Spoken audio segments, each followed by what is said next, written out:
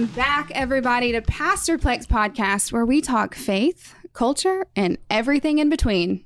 I'm your host, Katie Sass, and I've got Chris Peckinpole, Hey. Joseph Aiken. What's going on, everyone? And we're happy to be here. How are y'all doing? You know, I'm doing pretty good. Feeling good. Do you still have cedar? You know, I forgot to take my Zyrtec, and so I'm feeling a little bit, and I told Adrienne to make sure she brings in my Zyrtec. My regimen has been 2 Zyrtec a day, and so you're allowed to, like, that's an okay dosage? Doctors say that because over the counter is 1 a day, and so if you've got bad cedar like me, you take 2. That's the standard thing. I don't know if it's like going to destroy my liver or anything, but all I know is it's been glorious. That's a lot of... Oh, wow. Because I know with Claritin, you can only take 1 a day. Yeah, Zyrtec's the same way. But prescription strength is 2. Wow. Without having to go pay for a prescription. Well, all right. Joseph, how are you? Good. I mean...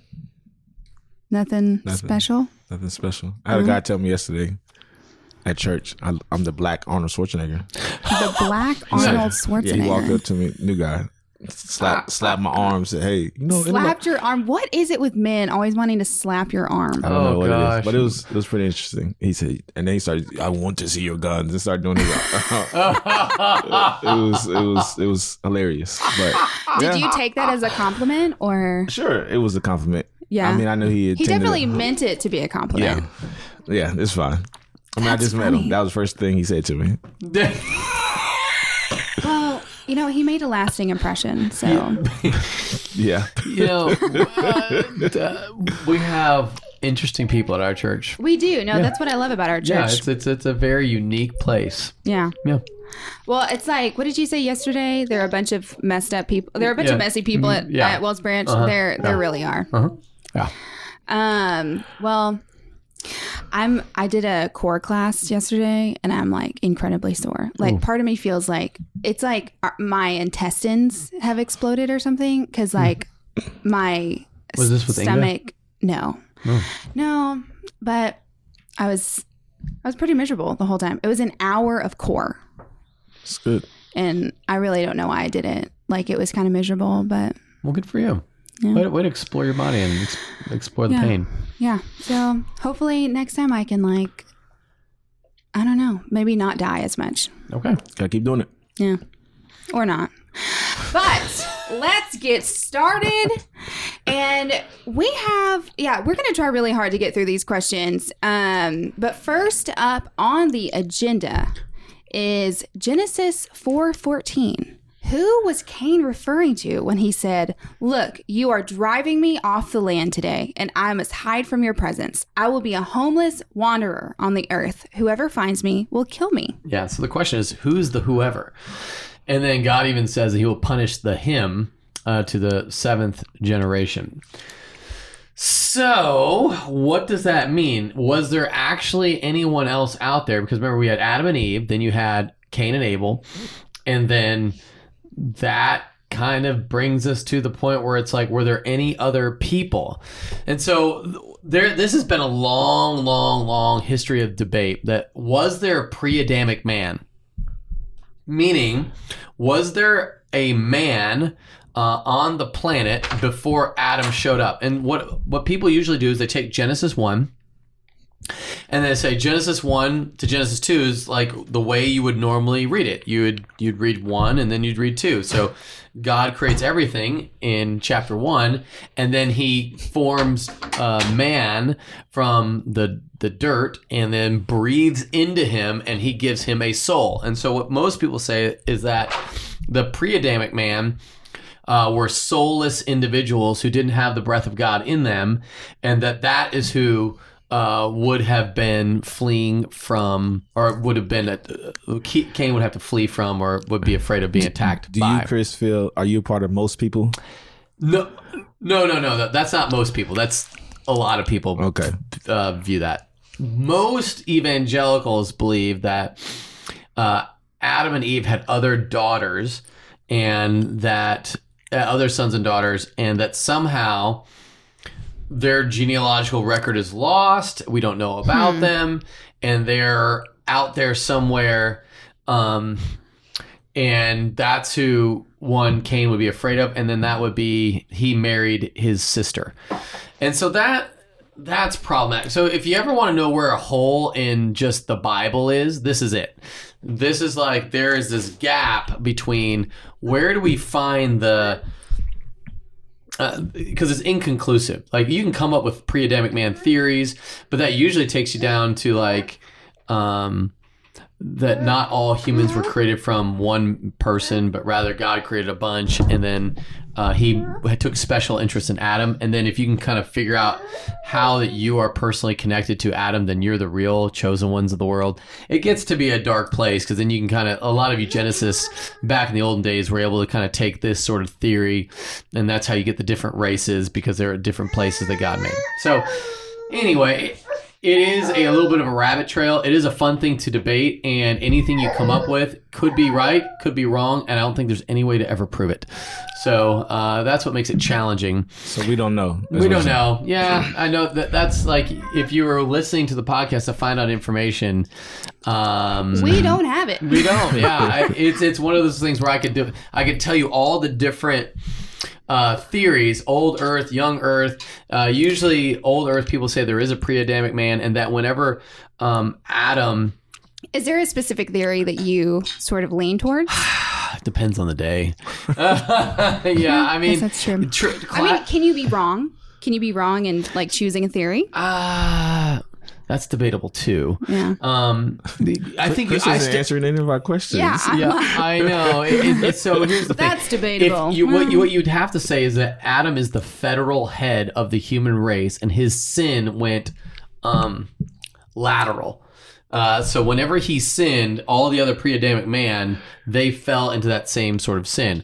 Or you would say that pre-Adamic man was soulless to begin with and were like animals, and so therefore the fossil record showing their death, their cannibalistic ways, their murder, you can see where in the fossil record there's people with skulls beaten in, and you would say is that either A, came before Adam and there was pre-Adamic man, and that was the fact they're just soulless individuals that did what animals do and just kill each other. Then that also runs into the problem of like, when did death start, right? And so, because in Genesis 3 is where we find the first death happens when God kills an animal to cover Adam and Eve. Yeah, so, can I just stop you there? Yeah. Because I feel like, if there's no answer, you could probably just talk on it. Oh, I could talk for hours. Yeah. And, I mean, it's fascinating to me on all the different pieces of it, which I know is not really that fascinating for you. But I do feel like there's a lot of dark things that can come from the pre-Adamic man because it just, you get into a little universalism. However, I think you can call Adam the federal head, and his sin translates to everybody, and it makes sense. And so Adam is the first man with a soul, but sin is passed down to all mankind through because he's the federal head of the human race. Yeah. All right. Well, there you have it, folks. We're going to wrap this one up. We're going to land the plane on this one. All right. Thanks again for sending that in. It was a lot for us to think about and talk about. So, no, sorry. Reading the wrong one. I'm going to go up and go. We also have other questions from, I think, was it last week? There's this one again. There's a lot of questions here. Is this the same person? Yeah, we don't have to read that one. Let's do, okay. If you haven't heard, Ava May Sass is with us today. And she has a lot to say, apparently. Okay, so let's just answer this one for fun. So there's an old saying, if a tree falls in the woods and no one is around, does it make a sound? Do pastors curse when no one is around? Like, what would happen if you smashed your thumb with a hammer? And if not, but you say freaking or crap, isn't that the same thing? Because you're just using another word to replace the curse word, but it's still the same meaning. That's a great question. This gets back to, why don't you just say the full curse word then, if it has the same meaning? Yeah. but it doesn't have the same meaning. Yeah. And I think that's the problem. Is what I feel like, because I'm a person that says crap all the time, and maybe throw a frickin' in there a lot. But do you drop, like, have you ever dropped any F-bombs when you get really mad or like hit your hand or something? No, I'm not a F-bomb dropper. I am a So Joseph, the question: do pastors curse when no one is around? okay, so Joseph, Yes. do you curse when no one is around? No, I do not. Do you curse at all? I don't cuss at all. So that's not part of your vernacular. Yeah. So I grew up in a household. My mother didn't cuss. Was I around profanity? Of course. I mean, people cuss all the time. Now, have I ever cussed in my life? Yes. There was a day that I said, you know what? I want to just cuss just to see why people are doing it. So my brother and I was in high school, and I convinced him, say, hey, let's cuss for the day. Let's just see how it feels. And so I remember we were walking to school, cussing each other out and just saying all the different cuss words. And when I got around my cousins and stuff, I was cussing and stuff. They were looking at me like all big-eyed and stuff. Then after that day, I never did it again. And so for me personally... There wasn't a thrill for you. No. That's just not me. And so, no, when I stub my toe, it's not like me cussing. I don't say, what'd you say, friggin'? Frickin'. I don't say that. When I stub my toe, it was like, oh, man. I mean, I say like freaking. But, oh, man, wouldn't that count? No, well, the oh, intent. Man? No. Well, it's not the same as it's a filler word is what she's saying. Oh, my gosh. That's not. It's not the same. That is not totally the same. No, it's not the same. Gosh. So it's the intent of the word. So to say that, hey, I cuss or I use freaking, which has literally, it sounds like the word versus, oh man, I just stubbed my toe. But I think there are specific cuss words, and anything else is not a cuss word, no matter what you fill it with. Crap is not a cuss word. Back in the day, it was. Back in Texas, and 30 years ago, crap was a bad word. Huh. I mean, but it's just evolved. Language evolves. I do agree that language evolves for sure, but I think especially if you use profanity, so to say like, hey Chris, do you ever cuss? Sometimes, or no, not at all, then that's one thing. But if it's you cuss sometimes, but then you use filler words because you don't want your kids to cuss or something else, you don't want them to use that language. But for me personally, it's the same. If the intent is the same as using the actual profane word, which I think that's what this person is saying that their view is too. Yeah, I'm kind of the view that there are times where we need to talk about how dark sin is, and so a curse word actually describes it better than a non-curse word. Yeah. The effects of sin. So, for example, whenever oh gosh, and this is just kind of whenever whenever Jews were held in the Nazi concentration camp, and a huge soldier came in and he looked at them, he goes, holy sh, and he kind of dropped an S-bomb and just was like just horrified by the way they looked. It was the most beautiful thing that somebody saw them for what reality was.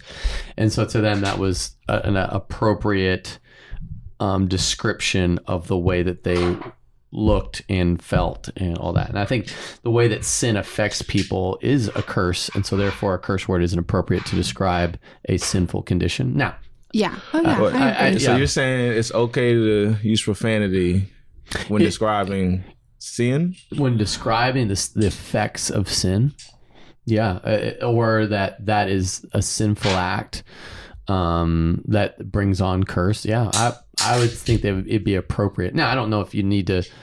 You don't need to drop an F-bomb. No, I don't know if you need to, but I think an S word there fits really well. Do we need to define all of the cuss words? Just kidding. Yeah. So I feel like at some point that's an appropriate response to validate someone's pain and hurt, because those words can almost be like, you see me.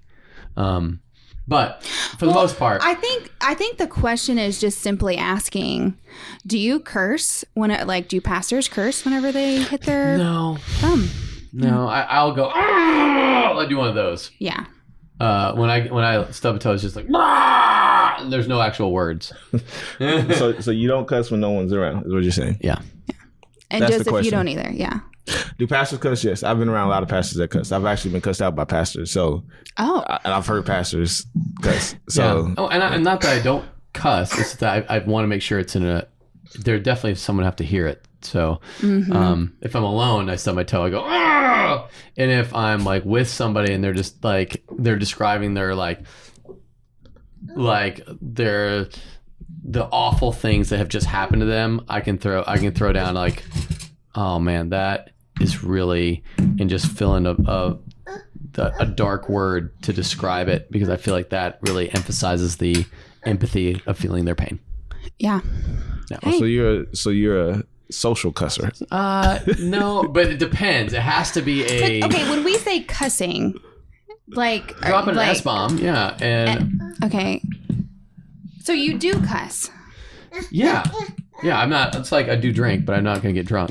I know it seems like a bizarre thing, but yeah, I feel like it's appropriate to describe for someone the proper effects of sin and how awful. Because when someone is telling you their story, their horrified, awful story, how do you properly empathize with that without?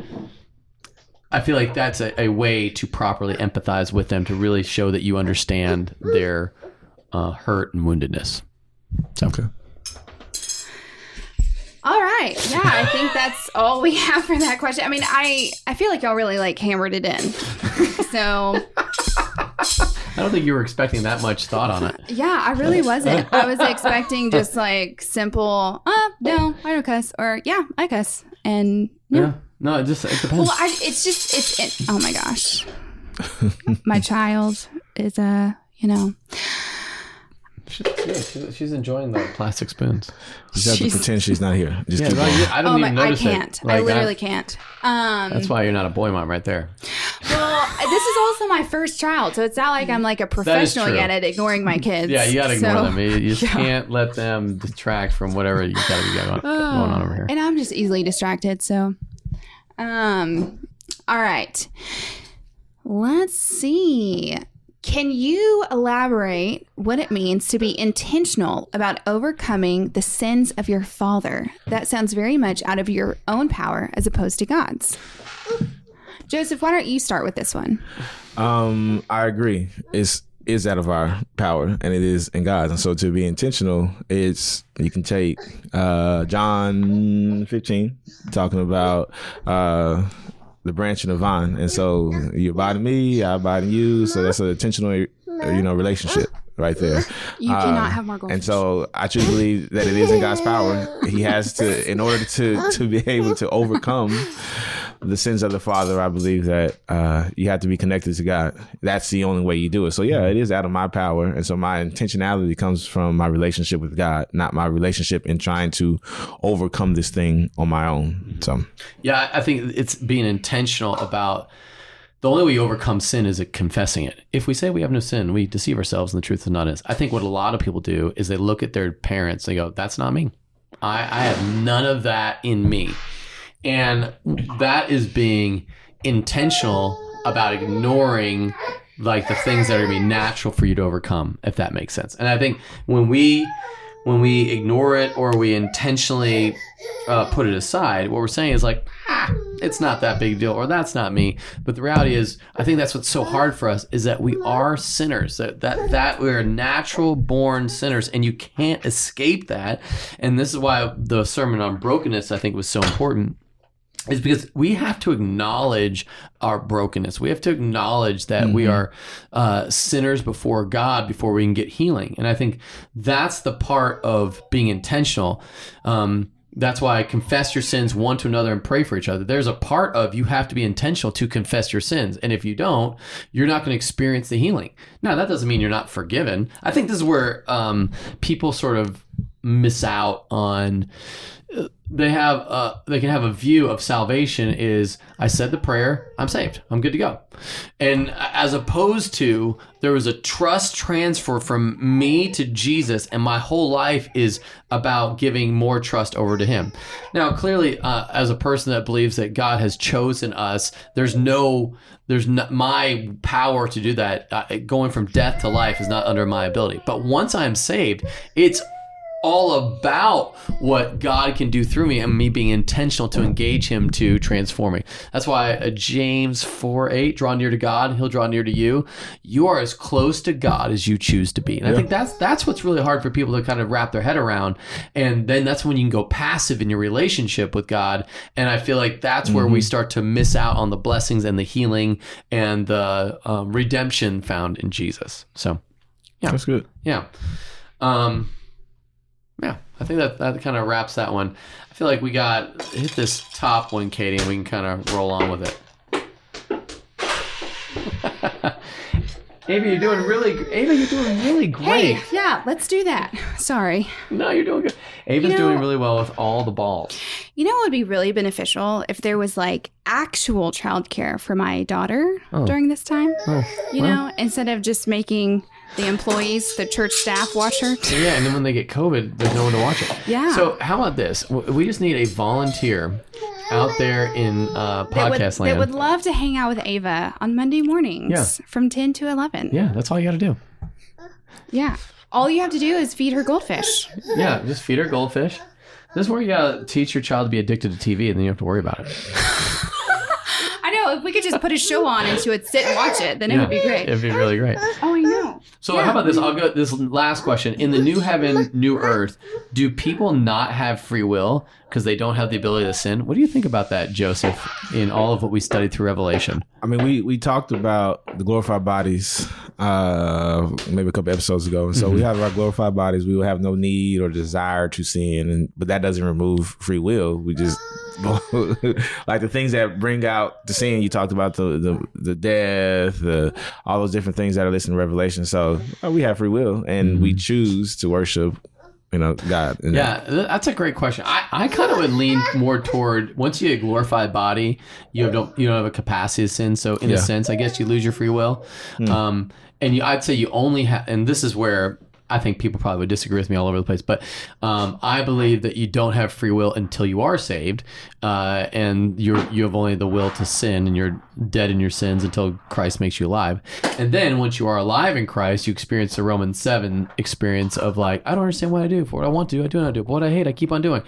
You experience that. But then once you go to heaven, your capacity to do evil is eradicated by remember we've said this, you're freed from the penalty of sin when you're saved, the power of sin by the Holy Spirit currently, like you don't have to sin, but then the presence of sin in the new heaven and new earth. So I don't think there will be a capacity to sin for those who have glorified bodies. But that is my opinion. Yeah, I mean, I feel like you won't want to sin. You won't care to sin. But why is that?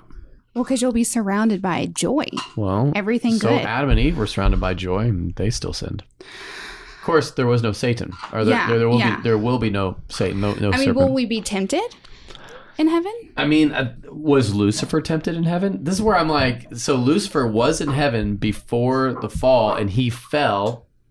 And so that's why I think the capacity for sin is taken away. And we don't want the ability for free will. We want the ability for joy, which comes only from being plugged into the master, being plugged into who Jesus is. That's the transformative thing. Yeah. I mean, this is also a question that no one really knows the answer to. Right. But there is no sin. We know there's no sin in heaven. So therefore, I think your capacity to sin would be. Yeah. But whether or not we will want to sin. Right. Why would you want to sin when you're surrounded by all that? But why would Adam and Eve want to sin when they were surrounded by all that too? Well, because I think about Adam and Eve being in the garden and everything's perfect and everything is at their fingertips. And it's like, why would you listen to that idiotic snake? Well, that's a great question. But that's just something that... Yeah, I wish I knew. I think, this goes back to the classic problem of evil. Why does God even allow evil things to happen in the first place? Yeah. Well, I mean, hey, no... we can't answer that one. So, well, I mean, we do know. I feel like this is full of questions y'all can't answer. Well, sure, no, I mean, but evil is one of those things that God allows evil, so ultimately He'll be most glorified by overcoming the power of it. But that goes back to but this is God's wisdom, and I think all throughout the Bible you see that every form of revelation of God does not work for people to obey without the power of God letting them obey. So you see all throughout the Old Testament, literally God parts the sea and people are like, nah, you know who did this? Not God, the one you can't visit. Well, let's make a golden calf. So what is seen is the frailty of how, even though our human bodies are incredibly woven and made, the reality is we're all broken. We all suck. Yeah, we do. We all, there's an appropriate usage of a Definitely not the suck same is thing. not a cuss word. but it's not exactly appropriate in all. It's like, I mean, so it wasn't Ava's appropriate when I was in middle school and I told my teacher to suck it. It probably wasn't appropriate then, but it's, I The feel intent. like, See, Right? okay, You're so saying the that to intent? me, yeah, but there you go. yeah. You know, there's a time and a place. Where were we? I lost my train on it that was definitely a giant write up for me that day. So, so let's wrap this up with this last question. Well, there's, yeah. No. Stop. Can you stop scrolling? Sorry. Leave it there. Okay. Biblically, it says in Genesis 4:11-12 that Cain is cursed from the ground, and that when he works the ground, it will no longer yield to Cain its strength, and that he will be a fugitive and wanderer of the earth. But boom, 5 verses later, he has a wife and built a whole city. So what was the basis of the curse if he was able to build a whole city and have numerous kids? Where'd the wife come from, by the way, which you went into that a little bit earlier, who in turn had livestock and tents and multiplied? Yeah, this is where I gotta pull that up on. Heather sent this in, and she wanted to make sure her flair for this question was definitely represented. So hopefully I did it justice. Yeah, so I mean he's wandering the land of Nod. You don't see him farming. You see him building a city. So when he builds the city, he's getting other people to do the farming. so that he can't. So building the city isn't working the ground, is what? Right, yeah. That's the first part. Yeah, so working the ground is like, if he were to try to plant something, it would not yield its strength. But if he were to build a home, clearly he is able to build the city. And hey, he also has the whole murdering thing going for him. And as a gang leader, you probably need that. You need to be able to kill people without like feeling bad about it. Yeah. Tell us that he's killing people. Yeah, I mean, he did kill Abel. I'm just saying, he had a little reputation to uphold. People knew that he didn't mess around. When he said, hey, build my city, some guy's like, oh, he might kill me. So, he had a little fear back then. There. So I feel like she's asking, like, he's supposed to be cursed, but then he goes on to seem pretty prosperous. Yeah, I mean, I feel like he has God's protection. Yeah. Remember, he has the mark. So he's not cursed. He is cursed from the ground, so he can't farm. You are no longer a farmer. Okay, and so he has he went to into wander business. around to the land of Nod, which just means land of wandering, and then he becomes content there, and he makes his city, and he builds. Now, cities back then probably were, not exactly what you think of today, but they're definitely a city. You mean they weren't glamorous? No, but it did have some harp and flute players, so they were kind of getting some music going over there. Well, do you think if God's going to curse someone, he wouldn't allow them to be married and have kids? Well, that wasn't the curse, though. Yeah, the curse was from the ground, because that's who received his blood. True. I guess that's true. That is true. Got to read the words. Read the actual words that are there. Yeah, no, but I appreciate the question because, he does. He goes... Cain's punishment consists of being banished from God's presence and unable to enjoy his family's company and the fruitfulness of a settled pastoral life. He would have to wander from place to place seeking food rather than living a sedentary life. This punishment was just since he alienated himself from his brother and God. So how does he build the city then? I think that's the hard part, that is at some point his Bedouin lifestyle turns into those tents just stick, and that's the city. Wait, hold on. What did you say? Bedouin? Yeah. Bedouin. What is Bedouin? Okay. I just think of Bedo. Bedouin is like a nomad. Why why don't you just say nomadic lifestyle? Because I have a vocabulary that's bigger than yours, I guess. Oh. All right, Mr. Holier I than was thou. just going. I was pulling from my lexicon the first word that came up. Lexicon. Can we just be a real person for a I second? am a real person. I study SAT words. Yeah, I don't care to do that. So, All right. So Cain prospered even though he rebelled against God. It's another indication of God's grace. He has the mark. And Cain's descendants took the lead in building cities, developing music, advancing agriculture, creating weapons, spreading civilization. So there you go. I think that's... And remember, just because, Cain wanders... let's look. Cain. So verse 17 of Genesis 4 says, Cain was intimate with his wife, and she became pregnant and gave birth to Enoch. Cain was building a city, and he named the city after his son Enoch. I'm going to switch versions here because I was in the wrong version. And when he built the city, he named the city he called the name of the city after the name of his son Enoch. To Enoch was born Irad, and Irad fathered blah, blah, blah. So yeah, he built a city and essentially gave it to his son. Now, he keeps building. It seems like his civilization prospers under Cain, even though he's a wanderer. yeah, totally. All right. Well, I think Joseph, what do you think? You think this question was answered? Yeah, I mean, he wasn't farming anymore, which was his thing. So building it, I see the difference between building a city and working the ground. So to me, that's not synonymous. Like those two are separate. Mm-hmm. So him building a city has nothing to do with the curse of he can't grow anything. Now, does that mean that his descendants can't grow anything? I don't know that that's what the curse is saying. Oh, like, is it rolled into his...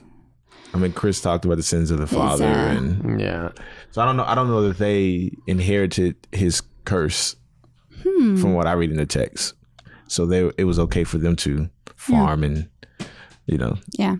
Well, but Holton, before we get on a rabbit trail of like even more detail, we need to move on. Okay, what are we moving on to? So I didn't like send this in or anything, but when you were talking, so let's try to do this in 5 minutes. Here's the challenge. Five minutes. We're gonna wrap this up. Okay. So so when you were talking about how Cain, God hates murder. Yes. Cain murdered his brother. Wasn't an accident. It was very intentional. It was premeditated. But then, even though God hates murder, God showed him grace. And that made me think of the death penalty. Okay. And I've heard both ways. I've heard Christians should hate the death penalty. I've heard Christians should be for the death penalty. I personally don't know that. I don't really have a stance on it. But I'm curious to know where y'all are with, death penalty, because we're pro-life and all of these things, but are we? And I hear the cheesy I don't know why it bugs me so much when people say this, like, I'm pro-life from the womb to the tomb. It's like such a cheesy, dorky Christian thing to say, but it's easy to remember. That's why it's cheesy. It's kind of like the modest is hottest thing. It's like, can we just not? Can we stop? Like, can we just be normal people? And so what are y'all's thoughts on the death penalty, and where should Christians stand? Not that there's a rule book, but where do y'all believe Christians should feel convicted? Well, where do you stand? I don't really know. I don't know that I have a strong opinion either way. I mean, I know that God hates murder, but I also know that God shows grace. And so if someone has shown repentance in prison, do I think maybe he should or she should be just stay in prison? Or I don't know that. If you had a theocracy, that would really work well. Okay, right? What is it there? Okay, sorry. You had a government that was ruled by God, then that makes sense. Yes. Because then you could say. But it's not. Yeah, right. Because you have people that are not Christians trying to decide if someone's repentant or not. And what does that even mean to a person who doesn't believe in Jesus? Right. Yeah. Now, you could say that means they're repentant to not kill people anymore. Okay. But what about mortally wound them? I mean, or really hurt them pretty bad. Where do y'all stand on the death penalty? I'm not for it. You're not for it. Like Chris said, but it's not a theocracy. So it's not like we can say, hey, don't kill. Like, God isn't the head. Yeah. And so Well, then people can say that about... I'm not thinking war or anything like that. Well, no, but people can say that about abortion. Like, if this isn't a theocracy by God, then... Yeah, but now we're into political realm, which is like anytime you enter into a construct, a social construct where there's people, you have to have rules. Yeah. And so these are things that we can fight for and vote for, but not something that we should expect the government to... Yeah, and I go to or... Romans 13, and it says, Romans 13, 1 through 7, but I'll start in verse 3 to make it not quite as painful. For rulers are not a terror to good conduct, but to bad. Would you have no fear of the one who is in authority? Then do what is good, and you'll receive his approval. For he is God's servant for your good. And he's talking about like Nero. There couldn't be anybody worse. But if you do wrong, be afraid, for he does not bear the sword in vain. For he is the servant of God, the avenger who carries out God's wrath on the wrongdoer. Mm-hmm. So at some point you look at it and you go... So are you for the death penalty or not? I am... Depends. So I guess I mean I'm for it. Here we go with the depends again. Yeah, because it just depends. It really does. Clearly, the Bible talks about justice, but Jesus talks about something different. And so, Jesus talks about justice is going to be served ultimately in heaven and hell. And so God will always make sure people get what they deserve. Or at least Jesus will get what they deserve. The wrath of God will be carried out. So, but there is a real power that the government has to execute people, and that doesn't mean they do it all justly. But yeah, I do. When I read that, I think that it is an available tool to the government to use to. It's within the bounds of Christian ethics to have the death penalty. But does that mean I'm like, hey, kill people? Not necessarily. Yeah. Yeah, I mean, I really don't know where I land. And not that I'm looking to figure out where I land. I think that's it. Not knowing where you stand with this is okay because...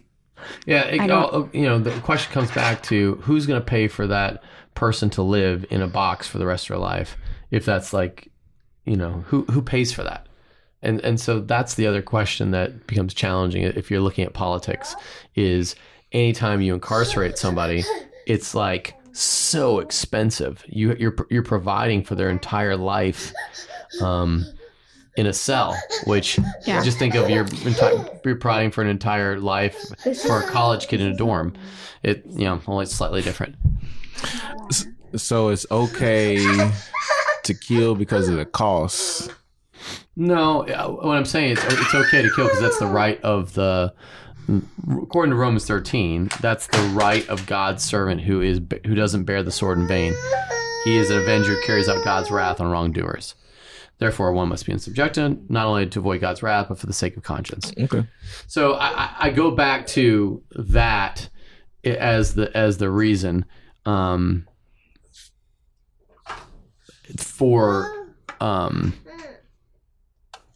is it a biblical stance? Yes. So yeah, I get with the biblical stance. I don't think that you should look at the cost of keeping that person alive and connected to the biblical stance of like those two. Well, but the problem is you can't if you keep somebody alive, you can't help but pay for them. Oh, I agree with that. So, I'm just saying that I just don't see that the scripture is saying. No, the scripture doesn't say that. I just was going from just like purely like pragmatic, like because if we do that, then you gotta say, well, even with abortion, who's gonna pay for this kid that If we're going to use that, I'm not saying I'm for abortion. Sure.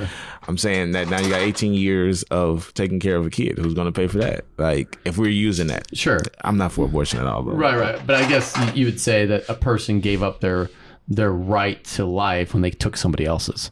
And so therefore, whereas with the unborn baby, they haven't taken anybody's life. So that's where punishment fits the crime sort of thing. Wait, what do you mean with abortion? They haven't taken anyone's life. So if someone's... The baby's innocent. Yeah, so like if you've murdered... Oh, like, the baby. Yeah. You're saying the baby has not taken anyone's right. life. So if you've murdered somebody, you in a sense, you could say, well, you've given up your right to live because you've taken somebody else's life. Yeah, so that can be applied to both situations. It can't be applied to abortion because no one's taken that person's life. He has. You're saying from the parents' Yes. perspective. Y'all are talking about two different things. Oh, right. Okay, I'm like, Sorry. I don't understand why you're not. Yeah, y'all are saying two different I'm things. like, baby, you an are unborn- taking He's talking about the someone's baby. life. He's talking about the baby, not the The parent. unborn baby has not killed anybody. Okay. Sorry. That's what I meant. I was about to be so mad. I was like, I'm what are you like, talking about? why do you keep why do you keep saying this? Yeah. That's not accurate. Yeah, unborn babies don't kill people, but murderers have killed somebody. So therefore, it's a difference of the reason why you don't. The reason why you would punish somebody by taking somebody's life is that they have murdered somebody. But he's saying like to keep somebody alive is not a reason, or you have to pay for them is not a reason why you would end somebody's life or keep them, because with babies, you have to pay for them to live. That's what he's saying. And I was like, yes, that's true, but the society that starts killing off children, that's a dangerous place to go with that haven't committed a crime. Whereas if you've committed a crime, or like one that's worthy of death, then it's a different story. It's Right. like, well, you've given up your right to life because you've taken another. Anyway. Yeah. Man, I think that was that 5 minutes, or was that not 5 minutes? little longer. I think It was a little longer than 5 minutes. Yeah, I mean, death penalty is never one you can go like, Yeah, it's an easy not. one. I mean, it that really could depends. that could be a full episode. Honestly, I would love to talk more about that and bring in other people too. Okay. So Who would you like to bring in? I don't know, but I think that it would be valuable to bring in other voices other than just Okay. the ones that people hear every single week. Yeah, okay, well, who should we bring in? Well, we can talk about that Yeah. later. I mean, if anyone wants to nominate someone, Like, I mean, this is where I think the only people you bring in are people that have been put in that position, like bringing Greg Abbott. Maybe he could come up here. Maybe I don't know if he's ever had to like stay in execution or something. I mean, not everyone likes Greg Abbott, so Well, that would that's be more of a reason to bring him in. Yeah. No, I think it would be okay. Y'all know, I did not know that he was in a wheelchair. I saw him on the. Okay, I don't really watch the news. But I saw him just in a wheelchair rolling around, and I'm like, wait. He was put in a wheelchair when he was young. He was like in his 20s on a run. I've always just seen him like in pictures behind a desk or like. And so I've just never, I don't know. I He just had a didn't tree know. limb fall on him. That's how he got paralyzed. Ryan said it was a horse accident or something. I'm pretty sure it was a tree limb that he was running, and just like in the snowpocalypse, whenever. Oh my gosh. Yeah. Well, anyways, it was quite hilarious since you brought up Greg Abbott. I was like, what the heck? Ryan goes, what do you mean you didn't know that? And I'm like, well, I don't exactly, keep tabs on Greg Abbott. So like what? I don't keep tabs on politicians, so I don't really know. Yeah, so he was jogging in a West Houston neighborhood when a large oak tree cracked and fell on him. He was paralyzed from the waist down with a crushed vertebrae, broken ribs, and damaged vital organs. That is insane. Well, if any of our listeners out there were just so curious about how Greg Abbott was paralyzed, then there you go. There you go. We are bringing the nation's news straight to you. That was like news from like 20 years ago, but or Whatever. 40 years ago. Or however old. It's okay. Nobody really cares. So, all right, guys. I think actually a lot of people do care about Greg, Well, no, I'm not saying I don't care about Greg. All right, I what are just you don't keep tabs on Greg's life. Well, he's I don't the know governor. Greg. Well, So we should there are a lot of just go important. to the governor's mansion. And just, There are a lot of important people that I don't really keep tabs on. So I keep tabs on people that I know in real life. So he's not in real life? I don't know him in real life. I have never met Greg Abbott. I have never shaken his hand before. Well, maybe it's time to get involved. Here we go. Well, no. How about no? I have enough things to think about. All right, guys. Thank you so much for listening. Make sure you hit that subscribe button. Follow us on Instagram, Facebook to stay updated with all the latest podcasts. Thanks again for listening. Have a great week of worship.